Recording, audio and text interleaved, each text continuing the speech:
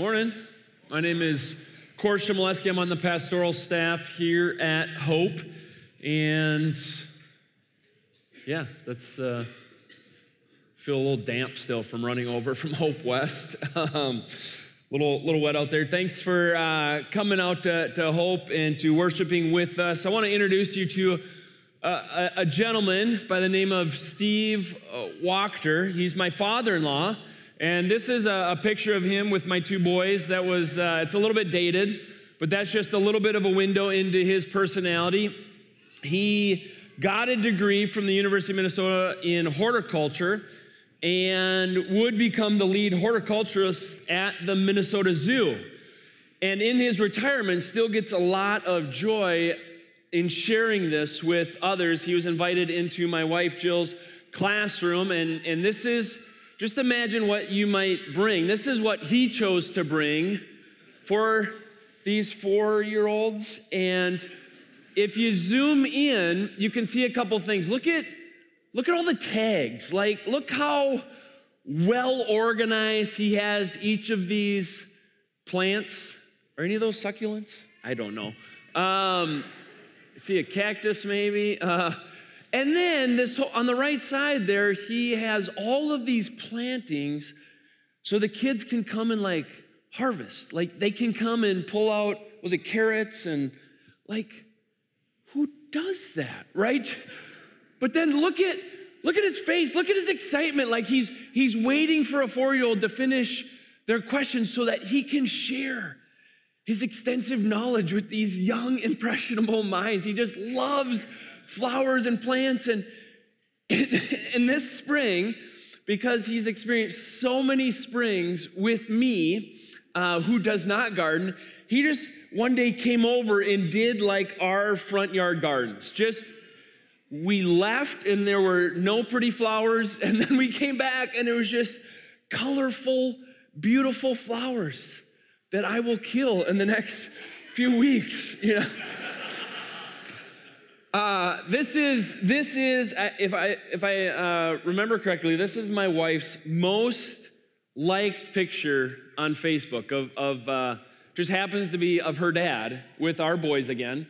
And this is him on his retirement. It says, Drew and Isaac, sorry you have to go to school today. And with all those tests, Grandpa's retired, no more work for me. And so on his retirement, this is what he chose to do with the first morning off is I'm gonna get up early, I'm gonna pack my truck full of a chair, an ottoman, I got an end table, I got a coffee cup, banana bread, I got the radio, and then comics, which actually is hiding a magazine that he actually wants to read, but he just has to give this impression that I'm reading comics all day. And that's what he wanted to do. That's a window into my father-in-law.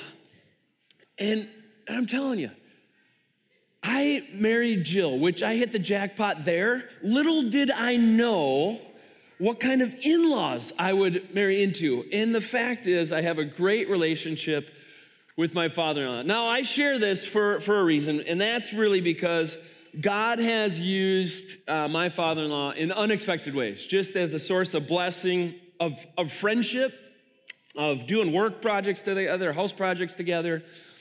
And even if you don't have a father-in-law, even if you're not a son-in-law, the reason I bring up my relationship with Steve is because God uses unexpected people in our lives to showcase that he is Lord.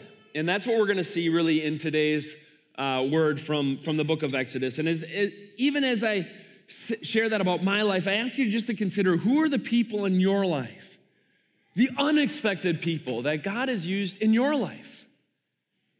I had a guy share the gospel with me after returning from Turkey. Like who would expect that, right? That somebody would travel halfway around the world to share God's word, God's truth with me. And I ask you to consider that. Who are some of the unexpected people that God has used in your life to showcase some of who he is? If you're new, if you're just checking in, if you're just stopping by as part of summer, I've roughly divided up the book of Exodus into 3 chunks. We started in slavery in Egypt. The Israelite people are enslaved. Then we moved on to the middle section, which is they are delivered up out of slavery. They leave Pharaoh, they leave Egypt.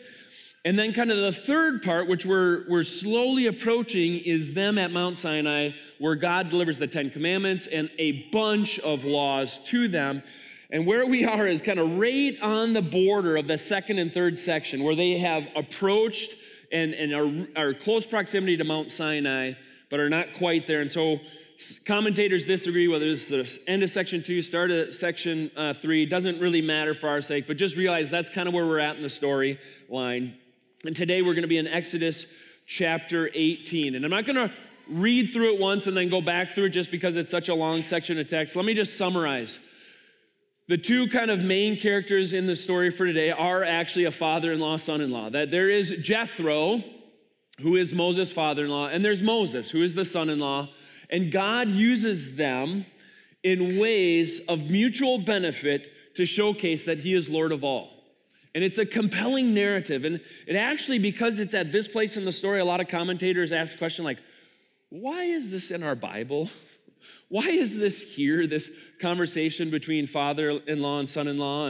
And I hope that by the end of our time that becomes clear. But the two of them have, I think, mutual benefit. And both at the end of this, I think, showcase that God is Lord over all, which is really the theme of the entire book of Exodus. So that's a little glimpse into where we're going for today. Let me start off here in verse 1 of chapter 18. It says, "Now Jethro, the priest of Midian and father-in-law of Moses, heard of everything God had done for Moses and for his people, Israel, and how the Lord had brought Israel out of Egypt. After Moses had sent away his wife Zipporah, his father-in-law Jethro received her and her 2 sons. One son was named Gershom, for Moses said, I have become a foreigner in a foreign land. And the other named Eliezer, for he said, my father's God was my helper. He saved me from the sword of Pharaoh." So we open up the story, Jethro, the priest of Midian, which you got to go all the way back to the start of Exodus to have Jethro's name be seen. And what's noteworthy here is that he's described as a priest of Midian. If you go back to last week, we talked about the Amalekites. The Amalekites and the Midianites both were non-Israelites. They're not a part of God's nation, God's people. And yet, in our story, this is going to be the last time he's described as a priest of Midian. Another way of reading that is priest of a different tribe, of a different clan. An outsider, a non-Israelite, okay? So he is a priest of a different tribe with different beliefs. And yet he is also the father-in-law of Moses, and he heard of everything that's been happening. As you might imagine, this idea of a powerful Pharaoh being brought to his knees is going to become front page news. But not only that, because Moses is away, and at some point, Jethro has brought into his house his daughter and his grandsons. Likely they were seeking out news. Travelers that are coming back and forth, perhaps between Egypt and Midian, they would be saying, have you heard of anything? Have you heard of the Israelites? Have you heard of Moses? Has anything been happening? And they're hearing news of what God is doing. And so here we see that Moses at some point had sent away his wife. We don't know exactly when. Commentators, they just love this kind of stuff where it's not clear from the text. And they just love speculating about when Moses sent his wife away. We don't know. We don't know if it was like God said, hey, send your wife and kids away. We don't know if all of a sudden, kind of in the midst of the plagues, Moses said, wow, stuff is really going down here. I'm worried about something that happens to me could impact my family, so did he send them away? Did they go through all the plagues, all the miracles, all the deliverance, and then we don't know. But at some point, Moses sent his family away, and we see this, the revelation of his 2 sons, and specifically what's important in the Bible is when people get named, it has importance. In this case, not just for Moses and not just for his story, but truly for all of Israel. It could be said of them, I have become a foreigner in a foreign land, right? In Egypt, they were foreigners. And yet also as spoken of Eliezer here, my father's God was my helper. He saved me from the sword of Pharaoh. That's not just Moses' story. That's the entire people.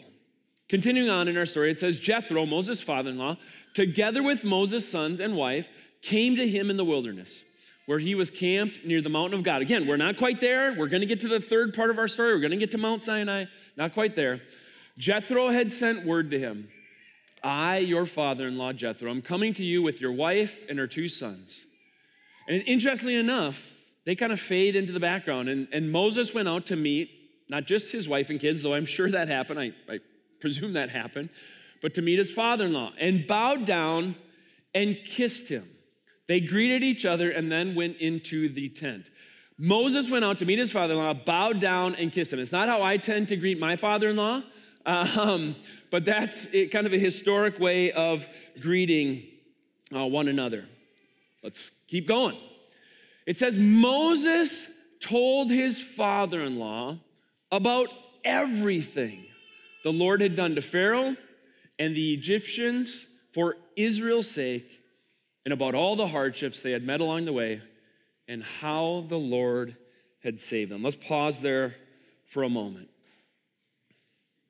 So Moses, an Israelite, shares with Jethro, a Midianite, okay, different tribe, different beliefs, worships different gods, recounts all that the Lord had done to Pharaoh and the Egyptians on behalf of Moses and the Israelites. But he doesn't just share the acts of deliverance, and I think this is important for us to see. He also shares of the hardships, which have been countless, right? Innumerable hardships for Moses personally and for the Israelites. And we think of the times when they didn't have food and water, and the hardship and the hunger. And you just imagine a parent's love for their child, and it's the first day of not having food or water, or it's the second day of not having food and water. And child is looking up to parent of like, haven't eaten, not just for the last 24 hours, but 48 hours, 72 hours. I got hungry teenagers that let me know about an hour and a half later, still hungry, want some food, right? So imagine the hardship and the struggle that they would have faced in those times. But then he ends with, and how the Lord had saved them. How the Lord had met their every need. And I think this is important for us to recognize that we have hardship. And sometimes we don't share that. We just do the happy, happy, joy, joy. If I let this non-believer hear about how my life is hard, how that might view their relationship to God, it's like, share the stuff. You have stuff, share it. And yet it doesn't mean, and we don't have to discount our trust in God, that God will meet our every need. Let's go, keep going here. Jethro was delighted to hear about all the good things the Lord had done for Israel in rescuing them from the hand of the Egyptians. He said, praise be to the Lord who rescued you from the hand of the Egyptians and of Pharaoh, and who rescued the people from the hand of the Egyptians. Now I know that the Lord is greater than all the other gods, for he did this to those who had treated Israel arrogantly. So this is shocking. Why? Because we just got done reading last week about the response of the Amalekites. Different tribe, different beliefs, worship different gods, and they respond to the Israelites with war. So when we turn the page to verse 9 here, Jethro was delighted. Not only delighted, but said, praise be to the Lord. Not only praise be to the Lord, but he says in verse 11, now I know that the Lord is greater than all the other gods. That's a crazy declaration from a guy who in verse 1 was described as a priest of Midian. A non-believer, an outsider, now saying, your God, your Lord is Lord of all. This is something that wasn't uttered by the Egyptians. This was not uttered by the Amalekites. And really, the Israelites are struggling to say that our God is Lord over all. It is Jethro. It is the Midianites. Let me read from Peter Enns here. Jethro has had a shift in thinking based on what God has done for Israel. Ironically, a realization that Israel itself is often slow to learn.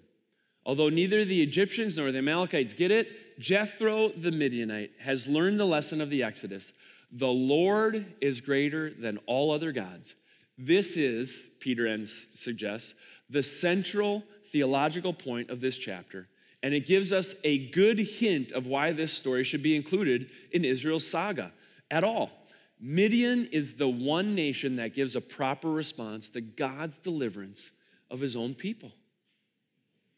Moses, a son-in-law, shares with his father-in-law, Jethro the Midianite, the work of God.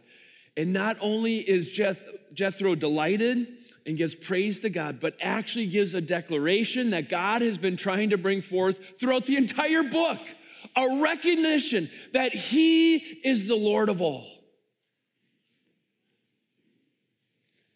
And so God uses Moses in the life of his father-in-law, and from the mouth of a Midianite priest, God is declared to be Lord of all. It's just unexpected. It's surprising, it's shocking that we're 18 chapters in, and God's declaration that he is Lord of all comes from Jethro. This first section of our story today ends with, then Jethro, Moses' father-in-law, brought a burnt offering and other sacrifices to God. And Aaron came with all the elders of Israel to eat a meal with Moses' father-in-law in the presence of God. And so we have some indication here of acts of worship, that Jethro is actually joining Moses and Aaron and the elders in this ritual, this offering, these sacrifices, this meal that's going to become actually codified and expected of God's people in worship later on, as we see in the coming chapters. Let me quote from Jen Wilkin to kind of sum up this first half of our passage for today. She says, don't miss the significance of what is going on here. Jethro is not an Israelite. He is an outsider. But when he hears the stories of Israel's deliverance, he confesses that God is the one true God. Israel is here performing the role that the Lord ordained for her. She is being a light to the nations. So in the previous chapter, we saw the outsider reject, that's the Amalekites, reject and attack the people of God. But lest we believe that all outsiders are waiting to attack and reject us, now we see that Jethro, the priest of Midian, was ready to repent when he was told the story of God's provision.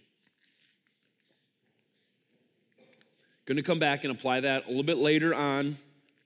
But let's jump into part two, kind of the second half. So in this first half, we saw Moses impact Jethro's life. Now we're going to see God use Jethro in the life of Moses. It says the next day, just because family comes to town doesn't mean you get work off, right? You know that in the summer. The next day, Moses took his seat to serve as judge for the people.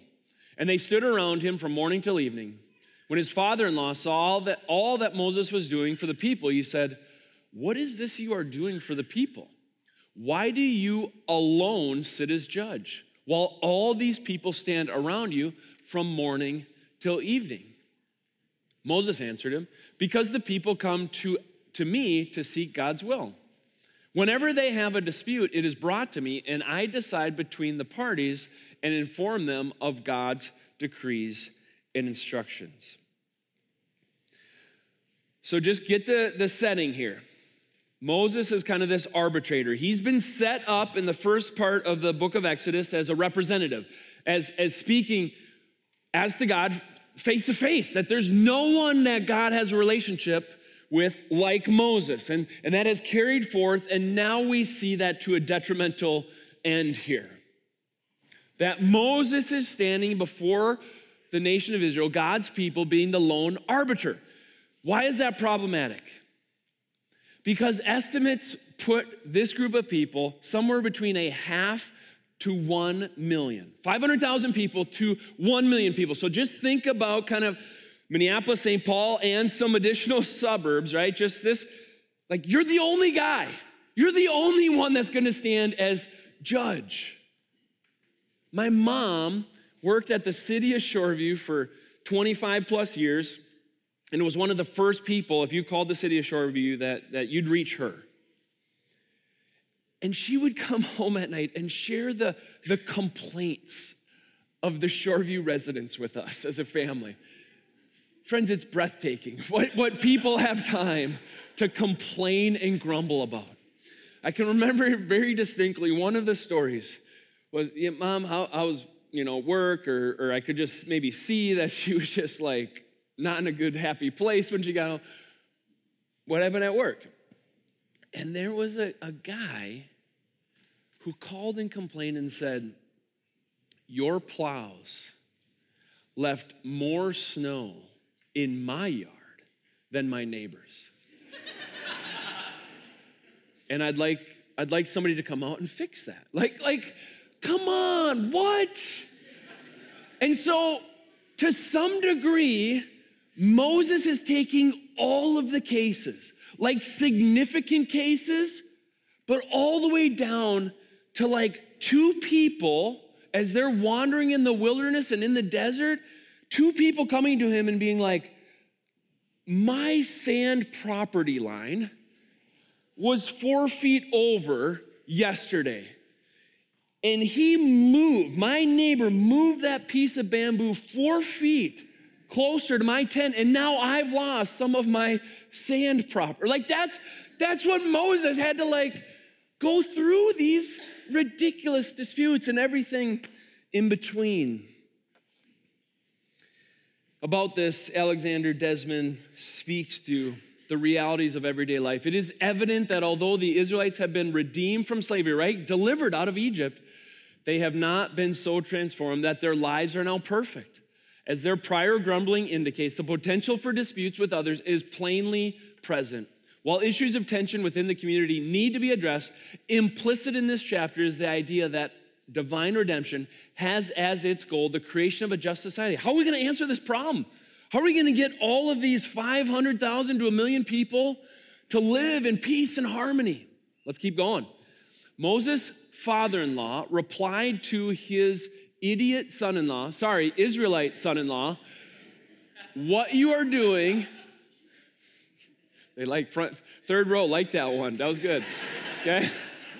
What you are doing is not good. You and these people who come to you will only wear yourselves out.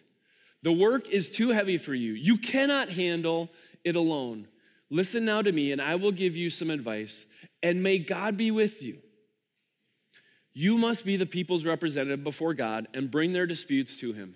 Teach them his decrees and instructions and show them the way they are to live and how they are to behave. Now, a couple things about this. We read just previously this kind of idea of from morning till evening, he sat and he was the judge. And then here it says, and it's not good. So we have some kind of reverberations of the Genesis account, like from morning till evening in Genesis 1, and it's good, and it's good, and it's good. It's very good. But here we have another example of when things get skewed, when God isn't reigning, when we don't understand wisdom from folly. Right here, it's from morning till evening, again and again, he's judging the people's cases, and it's not good. And so Jethro brings forth this idea of you cannot do it alone. You need help. You need people around you. You need community. And you going about this alone is ineffective, inefficient. You're going to wear yourself out, and you're not actually going to help all the people. And yet he says, do your role, but get help in these other cases. Look what it says in verse 21. Select capable men and women from all the people, men and women who fear God, trustworthy men and women, and men being incorporating both men and women who hate dishonest gain, and appoint them as officials over thousands, hundreds, fifties, and tens. Have them serve as judges for the people at all times, but have them bring every difficult case to you. The simple cases or the absurd cases, they can decide themselves. That will make your load lighter because they will share it with you. If you do this, and God so commands, you will be able to stand the strain, and all the people will go home satisfied. And so this is Jethro speaking into Moses' life, and that I blasted through it here on the previous slide here. It says, I will give you some advice, and may God be with you. Or test this with God. See if this might prove wise and helpful and beneficial. See if God would affirm what I'm giving you as wisdom. And select capable, reliable, trustworthy, not out for dishonest gain, to judge, to help in this. It says Moses listened to his father-in-law and did everything he said. He chose capable men and women from all of Israel and made them leaders of the people. Officials over thousands, hundreds, fifties, and tens. They served as judges for the people at all times. The difficult cases they brought to Moses, but the simple ones they decided themselves. Then Moses sent his father-in-law on his way, and Jethro returned to his own country. Why this? Why here? Why put this before getting to Mount Sinai and the law? Well, there's more laws to come. This seems like an appropriate precursor and a setup for what's going to happen in Exodus 20 and beyond. There are going to be more laws introduced, and thus a greater likelihood for dispute and a need for capable, reliable, trustworthy people to stand in place and administer justice, administer care. So that's our passage. Now, as with throughout this series, we've been trying to tie it to the gospel. Look ahead. What are some things that originate or are prominent in the book of Exodus that are carried forth? And I just want to highlight one other passage from Matthew's gospel that I think ties in nicely with what's happening here in chapter 18. Because I think what we have here in chapter 18 is God's work being recounted in front of Jethro and therefore the Midianites, and them responding in faith. And then you have this idea of Jethro bringing forth wisdom about what would bring forth justice within God's people. And I think both are showcased in Matthew chapter 12, verses 9 to 21. I'll highlight what I want you to hear as I go, but let me just read in Matthew 12, chapter 9. Sorry, I don't have it on the screen. It says, Jesus went on from there and entered their synagogue. And a man was there with a withered hand, and the people, the Pharisees, asked him, is it lawful to heal on the Sabbath? They asked him this so they might accuse him. He said to them, which one of you who has a sheep, if it falls into a pit on the Sabbath, will not take hold of it and lift it out? Which one of you? The answer is all of you will do that. If your sheep falls into a pit, you're going to grab it out. Of how much more value is a person than a sheep, Jesus says. So it is lawful, here it is, to do good on the Sabbath. Then he said to the man, stretch out your hand. And the man stretched it out, and it was restored, healthy like the other.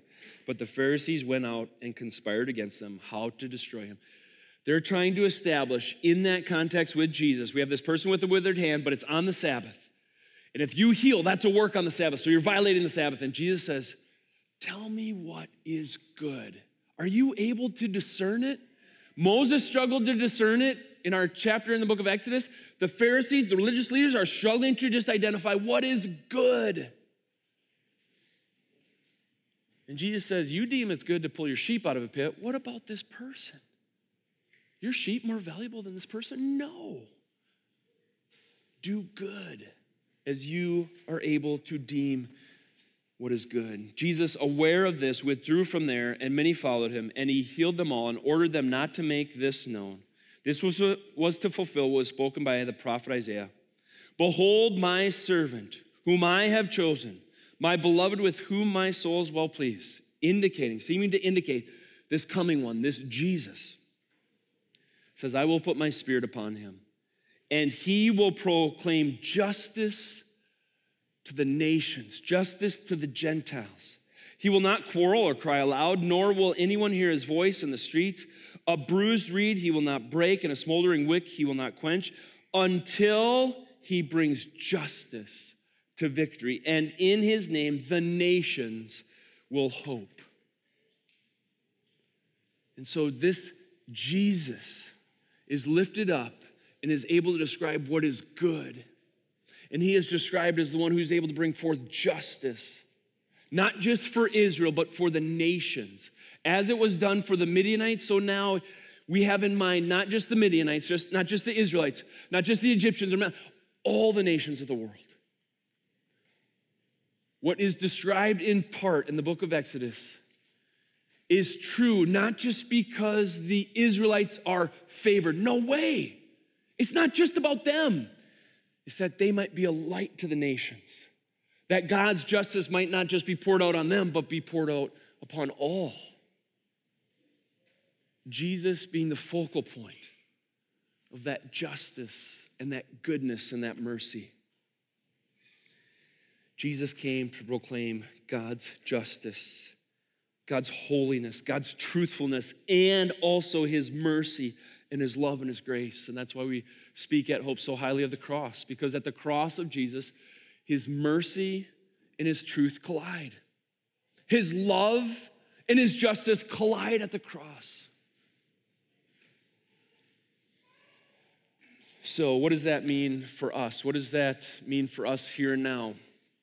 I have some questions that I want to have you consider, and as you do so, whether that means today as we're taking communion, whether that means later as you're meeting and having lunch with some Hope people, whether that means later this week in your small groups, as you're sitting around with roommates and family and friends, maybe even in your offices.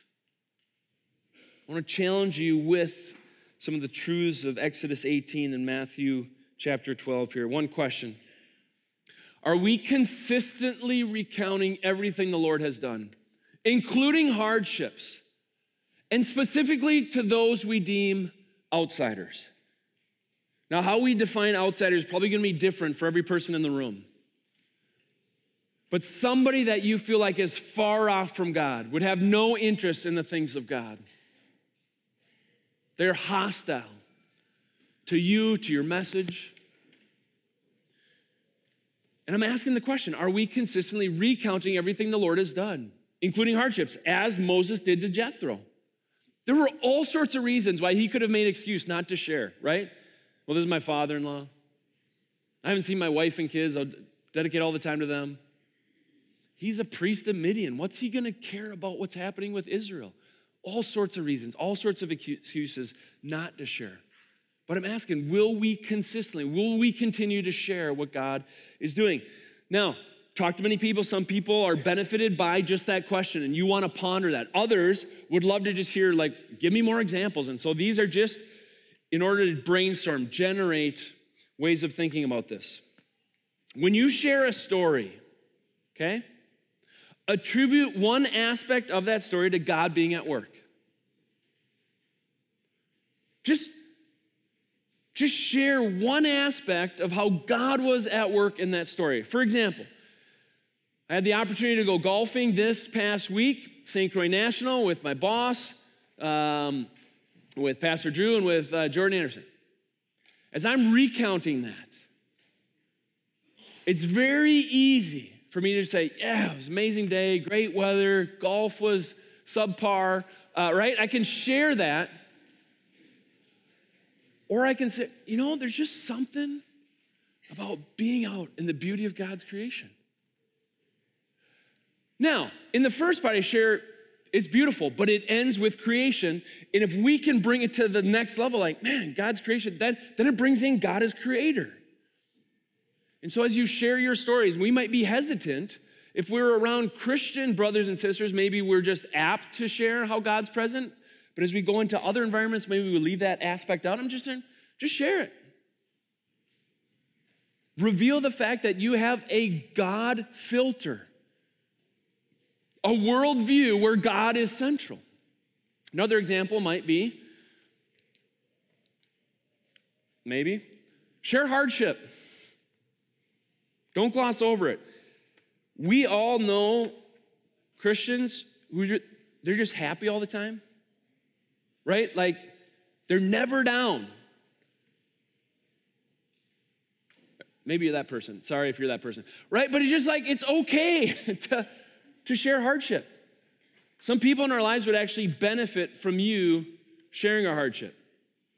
Now, some of you share all the hardships of all the hardships. You don't need to be that Christian, but it's okay to share, like, their struggle. Some people will benefit from hearing that. Share how you hope God will help you. Like, maybe what you're praying for. Like, God hasn't come through in this way yet, but you hope he does. And so just that you can show to somebody that you might deem an outsider, like that you still have longings, that your life isn't perfect, that can be a really helpful testimony. And don't be afraid to share these things in the company of someone you deem outsider. I don't know who the outsiders of your life, I don't know if that's somebody at work, family member, or roommate, but do you manufacture language that kind of works God out of the picture as you talk to that person? It's okay to reveal the fact that you have a worldview that includes God. Another question. As God gives opportunity, will we show ourselves capable and trustworthy in upholding justice? It's true here in Matthew 12, right? It says, I will put my spirit upon Christ, and he will proclaim justice to the nations. So this is the work of God, to proclaim justice to the nations.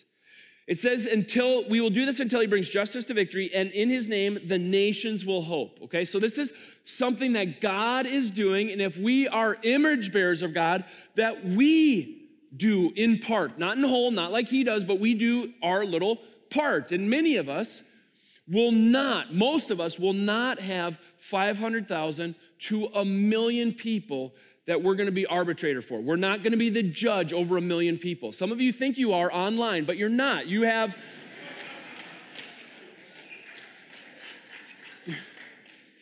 you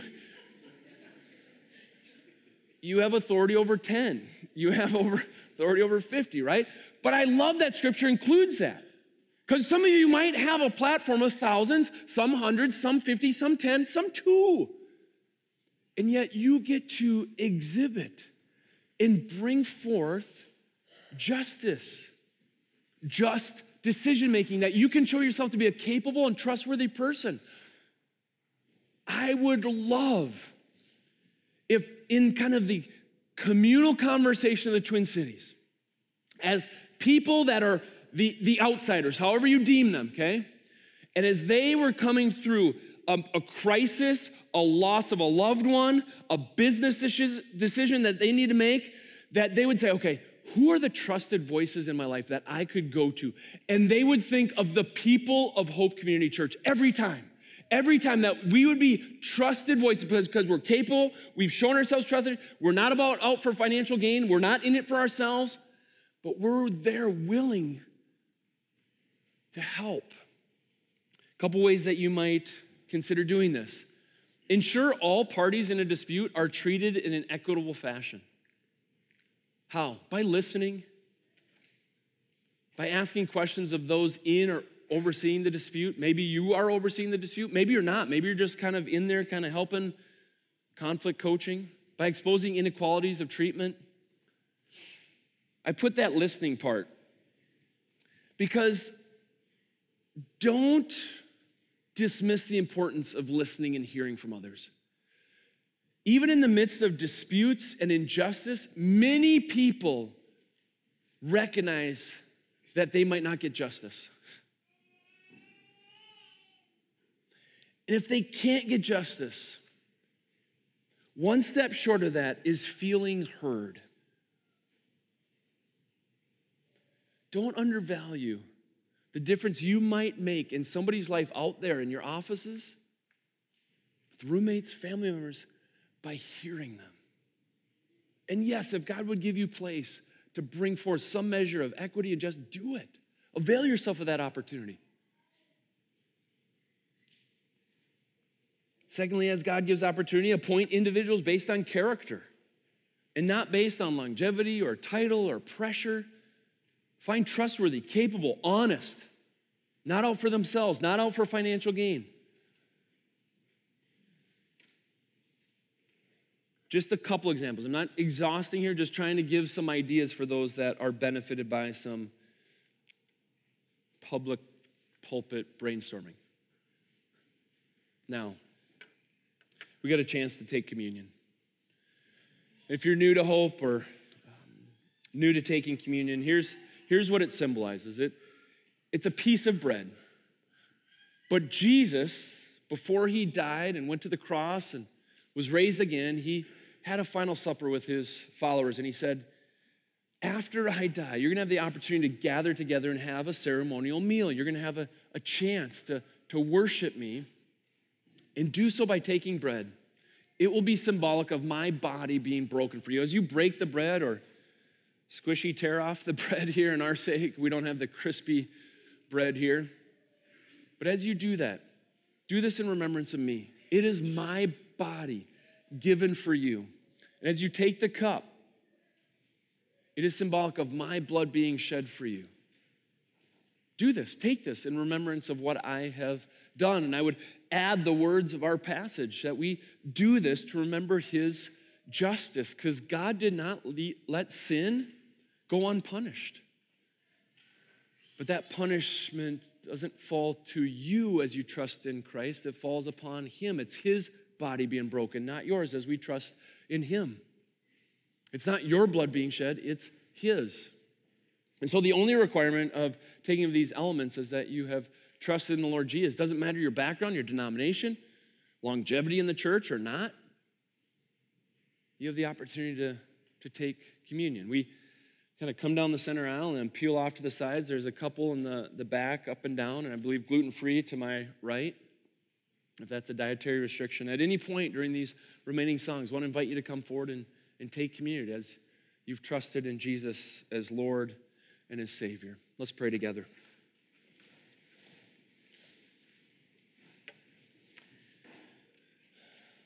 Father, the words of your scripture say, "Who will not fear you, O Lord, and bring glory to your name? For you alone are holy.